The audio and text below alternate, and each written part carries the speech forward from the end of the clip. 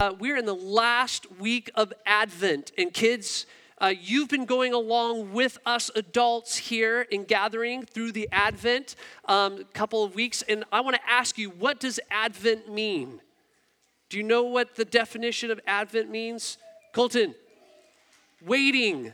Yeah, and a waiting and anticipation of the arrival of whom? Who are we waiting for? Yeah, we're waiting for Jesus. What are we waiting for him to do? Yeah, to finally save us, destroy Satan, to come again, right? Just like he promised, and to make all things new, right? So we're going to, as we go into the last week of Advent, we are in Luke chapter 2, and I'm going to invite you, if you have a Bible or a smartphone or wherever, to turn to Luke 2. And this morning, I'm going to have a few of our students, our kids, read this passage for us. So I'm going to invite Jackson and Lily and Jesse and Ethan up here to the stage. And they're going to read through Luke chapter 2, verses 1 through 20. At that time, Augustus Caesar sent an order to all people in the countries that were under Roman rule. The order said that they must list their names in a register. This was the first registration taken while Quirinius was governor of Syria. And everyone went to their own towns to be registered. So Joseph left Nazareth, a town in Galilee. He went to the town of Bethlehem in Judea. This town was known as the town of David. Joseph went there because he was from the family of David. Joseph registered with Mary because she was engaged to marry him. While Joseph and Mary were in Bethlehem, the time came for her to have the baby. And she gave birth to her firstborn son and wrapped him in swaddling clothes and laid him in a manger because there was no place for him in the inn.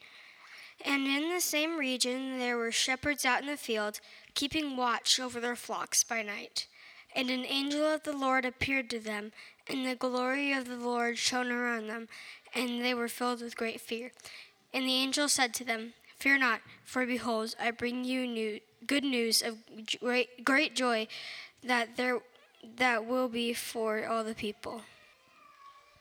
For unto you is born this day in the city of David a Savior, who is Christ the Lord. And he will be a sign, for you will find the baby wrapped in swaddling cloths and lying in a manger." Suddenly there was an angel of the Lord, a multitude of heavenly hosts of God, praising God and saying, "Glory to God in the highest, and on earth peace among those with whom he is pleased." When the angel of the Lord went away from them into heaven, the shepherds said to one another, "Let us go over to Bethlehem and see the thing that has happened, which the Lord has made known to us." And they went with haste and found Mary, Joseph, and the baby lying in a manger. And when they saw it made known to the saying that had been told to them concerning this child, and who had heard it wondered at what the shepherds told him. But Mary treasured up all these things, pondering them in her heart. And the shepherds returned, glorifying and praising God for all they had heard and seen, as it had been told to them. And at the end of the 8 days, when he was circumcised, he was called Jesus, the name given by the angel before he was conceived in the womb. Amen. Thank you, guys. Let's pray.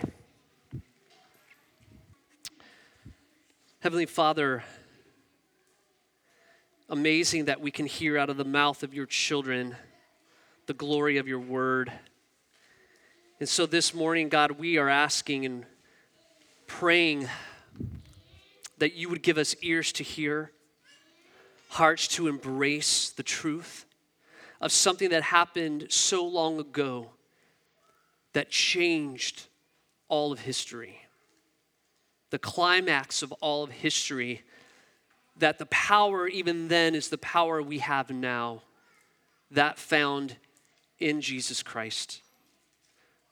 So God, we ask now, help us to hear and listen and know, every distraction put away. Father, may the words of my mouth and the meditation of my heart be acceptable in your sight, O Lord, my rock and redeemer. In your name, Jesus, amen.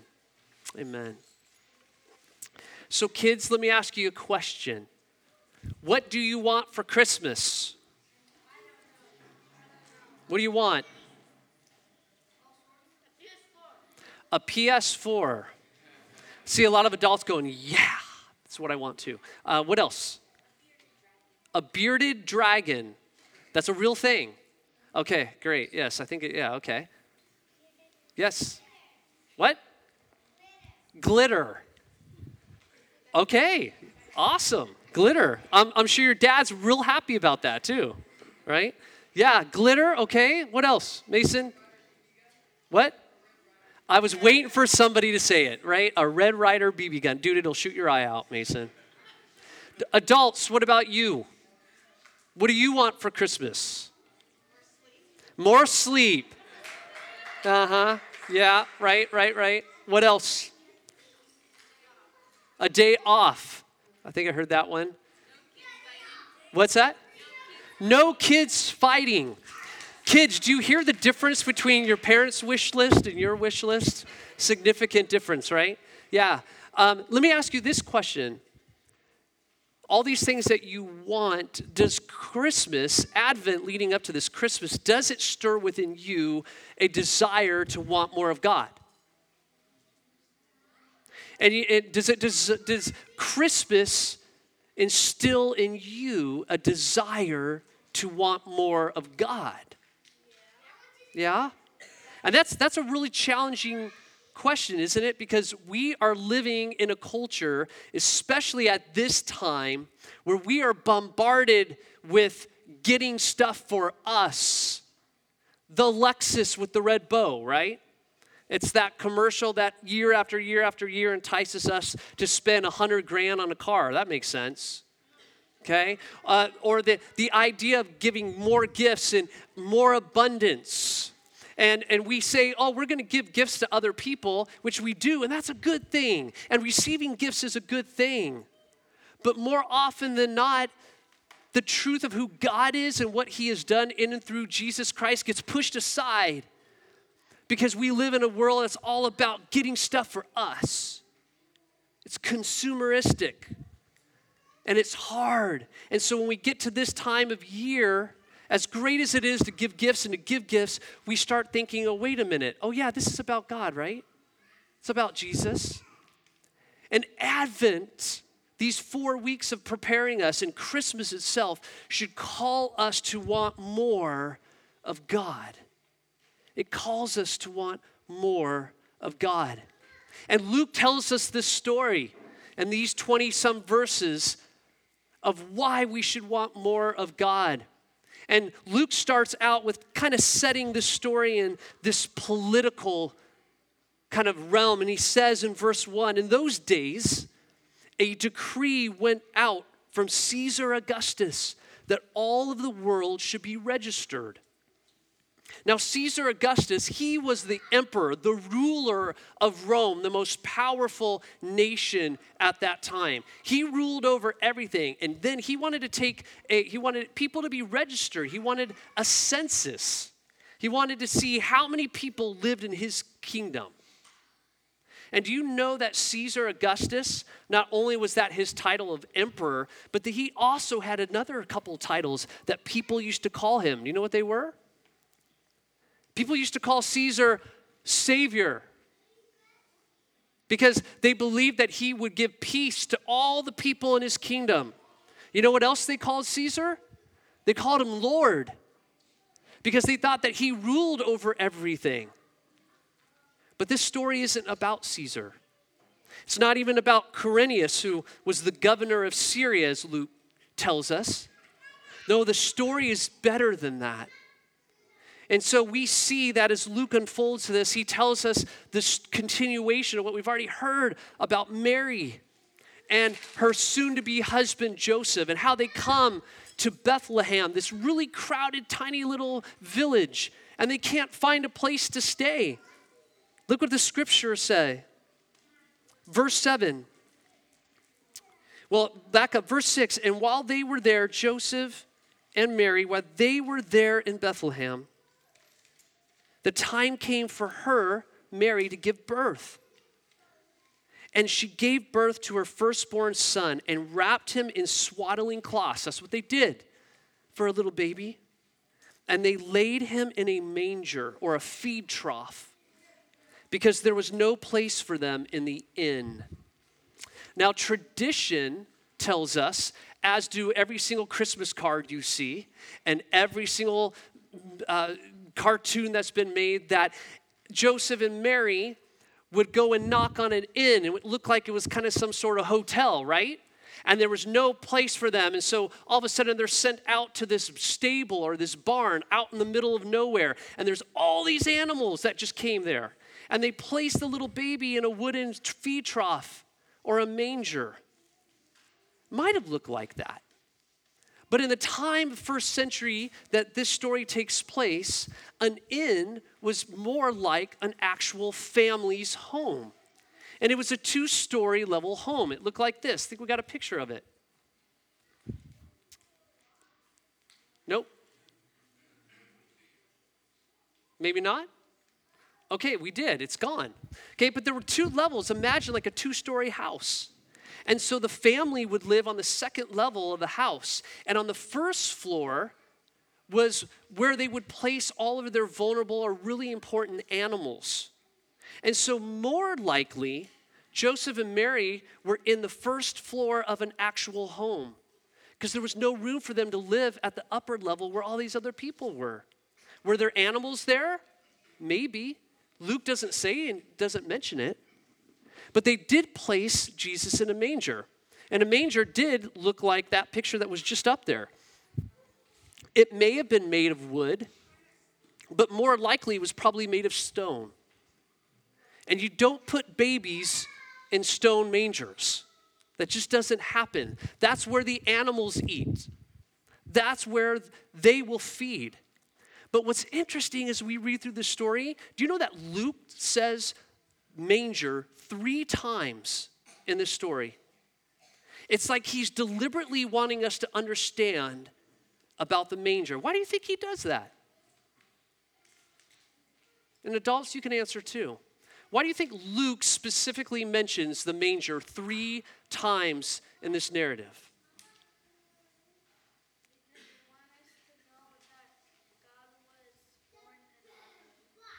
He wanted to know that God was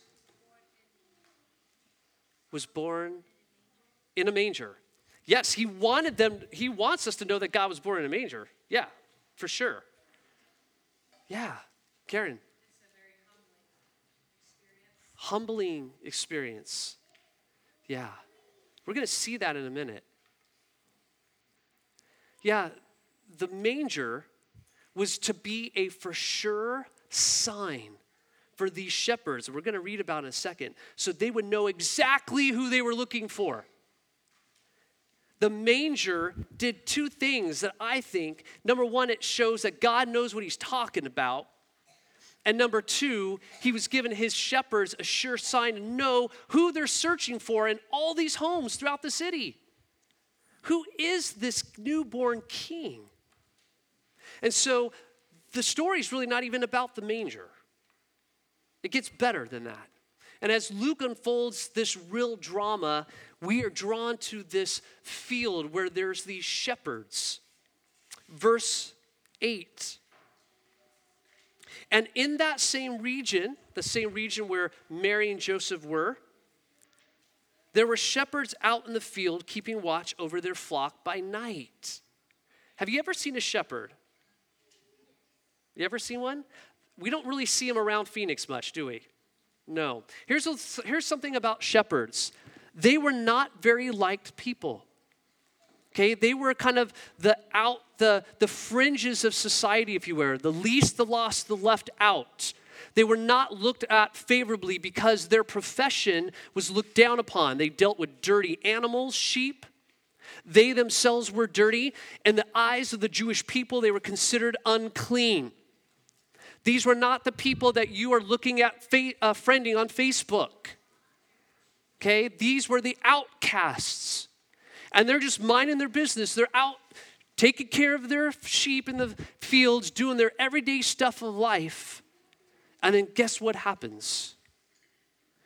An angel of the Lord appeared to them.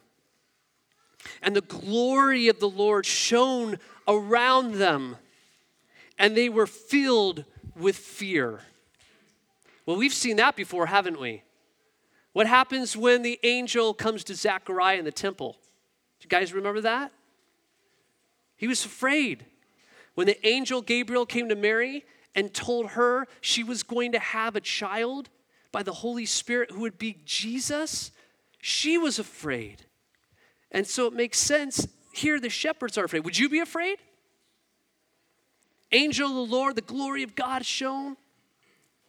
They were filled with fear. And the angel said to the shepherds, "Fear not. For behold, I bring you, shepherds, I bring you good news of great joy that will be for all of the people." Now, this might get lost on the kids, but this should weigh heavy on the adults. Isn't it amazing that the King of the world comes to the least, the lost and the left out, to bring them the good news? They don't go to Caesar, the Savior and Lord of Rome. They go to the left out, the lost, the unfavored shepherds to bring good news of great joy that will be for all the people. There's a lot of different sermons that could be preached on that. And the angel continues. And he says, "For unto you is born this day in the city of David, a Savior who is Christ the Lord." A Savior. Wait a minute. Wasn't Caesar the Savior? Wasn't Caesar the Lord? And the angel is saying to these shepherds, no, he's an earthly king. He's an earthly Savior. But this baby, he's the Savior. He's greater than Caesar. He's greater than any president. He's greater than any ruler. This baby is the one that has been promised for years and years and years, who would come to his people and save them. This little baby is the Savior who is Christ the Lord. And it's really important that we kind of talk about those words, what they mean. Do you know that this is the only time in the entire New Testament, those 27 books from Matthew to Revelation, that those three titles are spoken of Jesus in the same sentence? The only time. And these are all titles of Jesus. They're not his name. They're a title given to him, Savior. Do you guys know what Savior means? The one who saves. Yeah. The one who has come to save. And the word salvation that comes from the one who will save us, who gives us salvation, Jesus, that is such a big word. It's much fuller than we give credit for. That means that this baby was going to save his people from all evil, including sin. He was going to save them from eternal death and punishment and oppression. He was going to rescue his chosen people. This was good news. But he was also called the Christ. Or the word in Hebrew is Messiah. Maybe you've heard that before. And that word Christ means the anointed one. And in the Bible, when we see people being anointed, often they were anointed either as a priest, a prophet, or a king. And Jesus was all three. Jesus was the anointed king, prophet, and priest over all. And not only was he the Christ, he was also Lord. And Lord means master and ruler over all things. Do you understand what the angel is saying? This baby is greater than the emperor of Rome.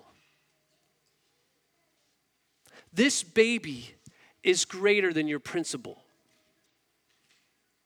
This baby is greater than any ruler we've ever had or ever will be, because this baby rules it all.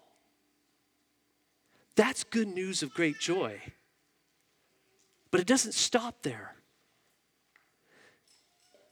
The angel continues and he says, and this is going to be a sign for you, shepherds. You will find that baby wrapped in swaddling cloths and lying in a manger. There it is again, manger. This is how you're going to know that's the baby you're going to be looking for. He's going to be in the manger. And then suddenly, there was with that angel a multitude, which means many, of the heavenly host. You guys know what host means? It's like an army of angels over the fields. And what do they say? They begin praising God. And they say, glory to God in the highest, and on earth peace among those with whom he is pleased. You guys have probably heard that sung before, haven't you? You've seen plays where angels come and they're flying around and they're singing glory to God in the highest. And it maybe happened like that. It's very likely. But it's also possible that an army of angels started chanting, glory to God in the highest, and on earth peace among those with whom he is pleased. Glory to God in the highest, and on earth peace among those with whom he is pleased. Glory to God in the highest, and on earth peace among those with whom he is well pleased. Can you imagine that? Powerful, fearful, glorious. How would you have responded? How did Zechariah respond when the angel came to him? Did he have spirit fingers? Woo! What did Zechariah do, kids? Freaked out? He did freak out. He did freak out, and we would freak out. But he heard the angel's words and he said, how can this be true? Zechariah didn't believe. And what happened to Zechariah? He couldn't talk for 9 months. Probably couldn't hear as well. And then that same angel, Gabriel, came to Mary. How did Mary respond? How can this be? But her question was like, how can I, probably a 12-year-old girl, have a baby when I'm not even married yet? It was a question of, I don't understand. But you remember what she says? She said she had a peace beyond understanding. Is that what you said? Peace? Okay, well, she did. She had a peace, for sure. Even though she didn't understand it. Beyond understanding, right? And she says to the angel, I will do what the word of the Lord says. I am your servant. How do you think now the shepherds will respond? Wow, look at that, Joe. That's amazing. Okay, let's go back to the sheep. All right, we'll take you later. Is that how they responded? Let me ask you. How do you respond to the good news of great joy? Love Jesus. I believe in him. Where's the gifts? Let's get on to our normal day, everyday stuff of life. How are you responding? Advent calls us to want more of God and to respond to that goodness. How do those shepherds respond? God takes the initiative. Verse 15, And when the angels went away from them, the shepherds, into heaven, the shepherds said to one another, let us go over to Bethlehem and see this thing that has happened, which the Lord has made known to us. They want more. There is someone who's come to us, who is the Savior, the one that we've been hoping for and longing for years and years and years. He is now here. He's lying in a manger. Let's go see. Advent calls us to want more of Jesus. And the shepherds go. And they went with haste, which means they went super fast. And they found Mary and Joseph and the baby lying in the manger. There's the manger again. You know, we were talking about this, my wife and I, this morning, and the question was, how did they know where Jesus was? Isn't it cool how God just uses everyday stuff to point us to the right thing? Going door to door. Is there a baby in a manger here? Baby in a manger here? Who knows how many houses they searched for? Luke doesn't tell us. But once they find the baby in the manger, then they knew this is the one. This is the one the angels were talking about. And when they saw the baby in the manger, when they saw it, they made known the saying that had been told them concerning the child. Advent, the good news of great joy, calls us to want more of God. And it calls us to declare to others the goodness of God, to proclaim as the shepherds did. And all who heard what the shepherds had told them wondered what it was the shepherds were talking about. But Mary treasured up all these things, pondering them in her heart. Now it's like confirmation for Mary. I believe you, God. I don't know what you're doing. And now these shepherds come and they say, we've heard the good news. The baby that you've had, this is the Savior, Christ the Lord. And Mary embraces that. Advent calls us to embrace the good news of great joy of Jesus. And the shepherds returned, high-fiving one another, skipping, spirit fingers galore, as they go back out glorifying and praising God for all that they had heard and seen as it had been told them. Advent calls us to rejoice. We want more of God. We proclaim the goodness of God. We embrace and treasure in our hearts the goodness of this Savior, and then we go out rejoicing anywhere and everywhere. That's what Christmas is about. And at the end of the 8 days, when he was circumcised, he was called Jesus, the name given him by the angel before he was conceived in the womb. Advent calls us to want more of God. Do you want that this season? Because the same baby that was born in a manger, who is the Savior, the Christ, the Lord, is the same yesterday, today, and forever. And the joy of the shepherds is our joy today. Do you believe that? Kids, do you believe that?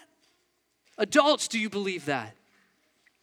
Listen to what this author, Bobby Gross, yes, that is his last name, kids, I know you're laughing, what he says about this. And he says, this time is a season of wonder. The highest gave up his glory to be born of the lowly. The Logos and the light become body and blood. The government of God began in a barn, and the angels of heaven sang or chanted the hope of all humanity. Wonder fills us with joy and moves us to self-giving love. For wonder is the posture of the humble and the grateful. So in this Advent season and this Christmas season, we come once again to Bethlehem in the poverty of the shepherds, with the humility of the wise. And we bow down before the manger, the feed box, because it holds the bread of life, the gift by which we are enriched. Advent calls us to want the bread of life. It calls us to want more of God, His gift. His gift, better than a PS4, better than a sleepful night or a day off, as great as those things are.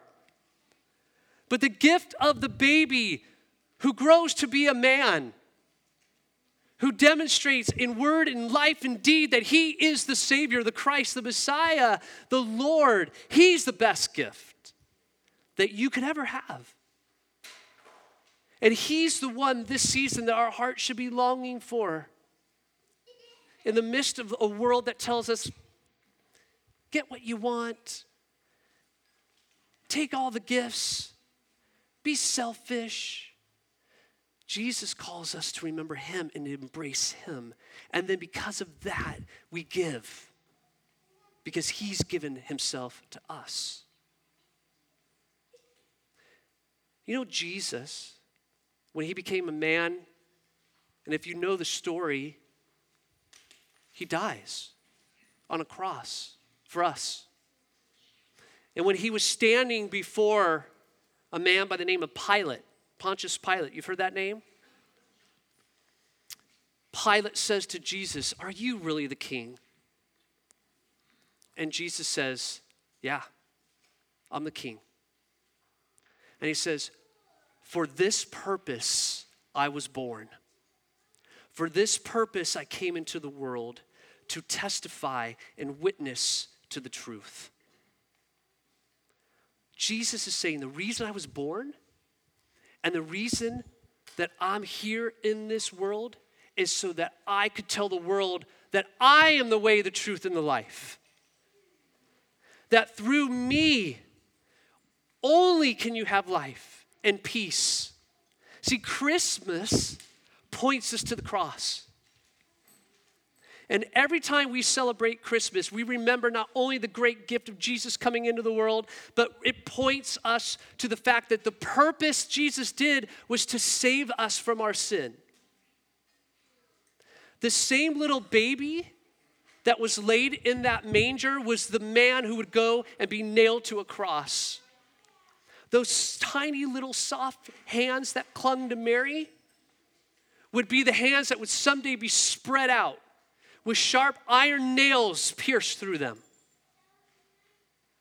That soft little forehead brow that Joseph would brush was the same brow that would be brutally pierced with the crown of thorns. And those soft, cute, newborn tears in the future would soon be the anguish cries of Jesus in the garden and at Gethsemane and at Calvary. Christmas points us to the cross. And the one who is the Savior, the Christ, the Lord, is the one who died for you and for me so that we might live. That's good news of great joy. That is the greatest gift, kids, adults, you could ever have.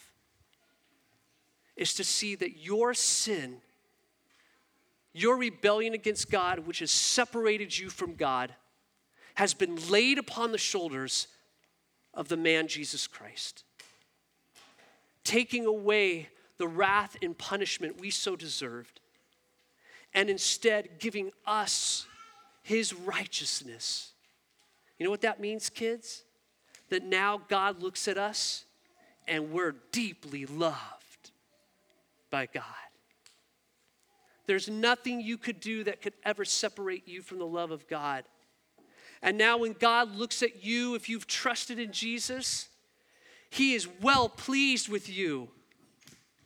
And he says the power of the Holy Spirit that raised Jesus from the grave now dwells within you as a Christian, as a believer, to now live out Advent. Not just in December, but January through November. That's good news. Jesus came to die, but he also conquered death by rising from the grave. That's what Advent is. It prepares us to see the good news of great joy. That the one who died and rose again is the same one who will come again. Eternally to dwell with him we will be, and he will right all that is wrong. That is good news, even for us today, even in our broken relationships, even in the turmoil of what some of us feel in this season, that Jesus brings the good news of salvation even now. Advent calls us to want more of God. Do you want that? Jesus is here. He offers himself to you. Let us take and live for his glory. Let's pray. Father God, we worship you because you are the God who loved us so much that you sent your son Jesus into the world to save us. He is our Savior. He is our Christ. He is our Lord. And may we respond like the shepherds with joy in proclamation, glorifying and praising you, because Jesus is the best gift we could have.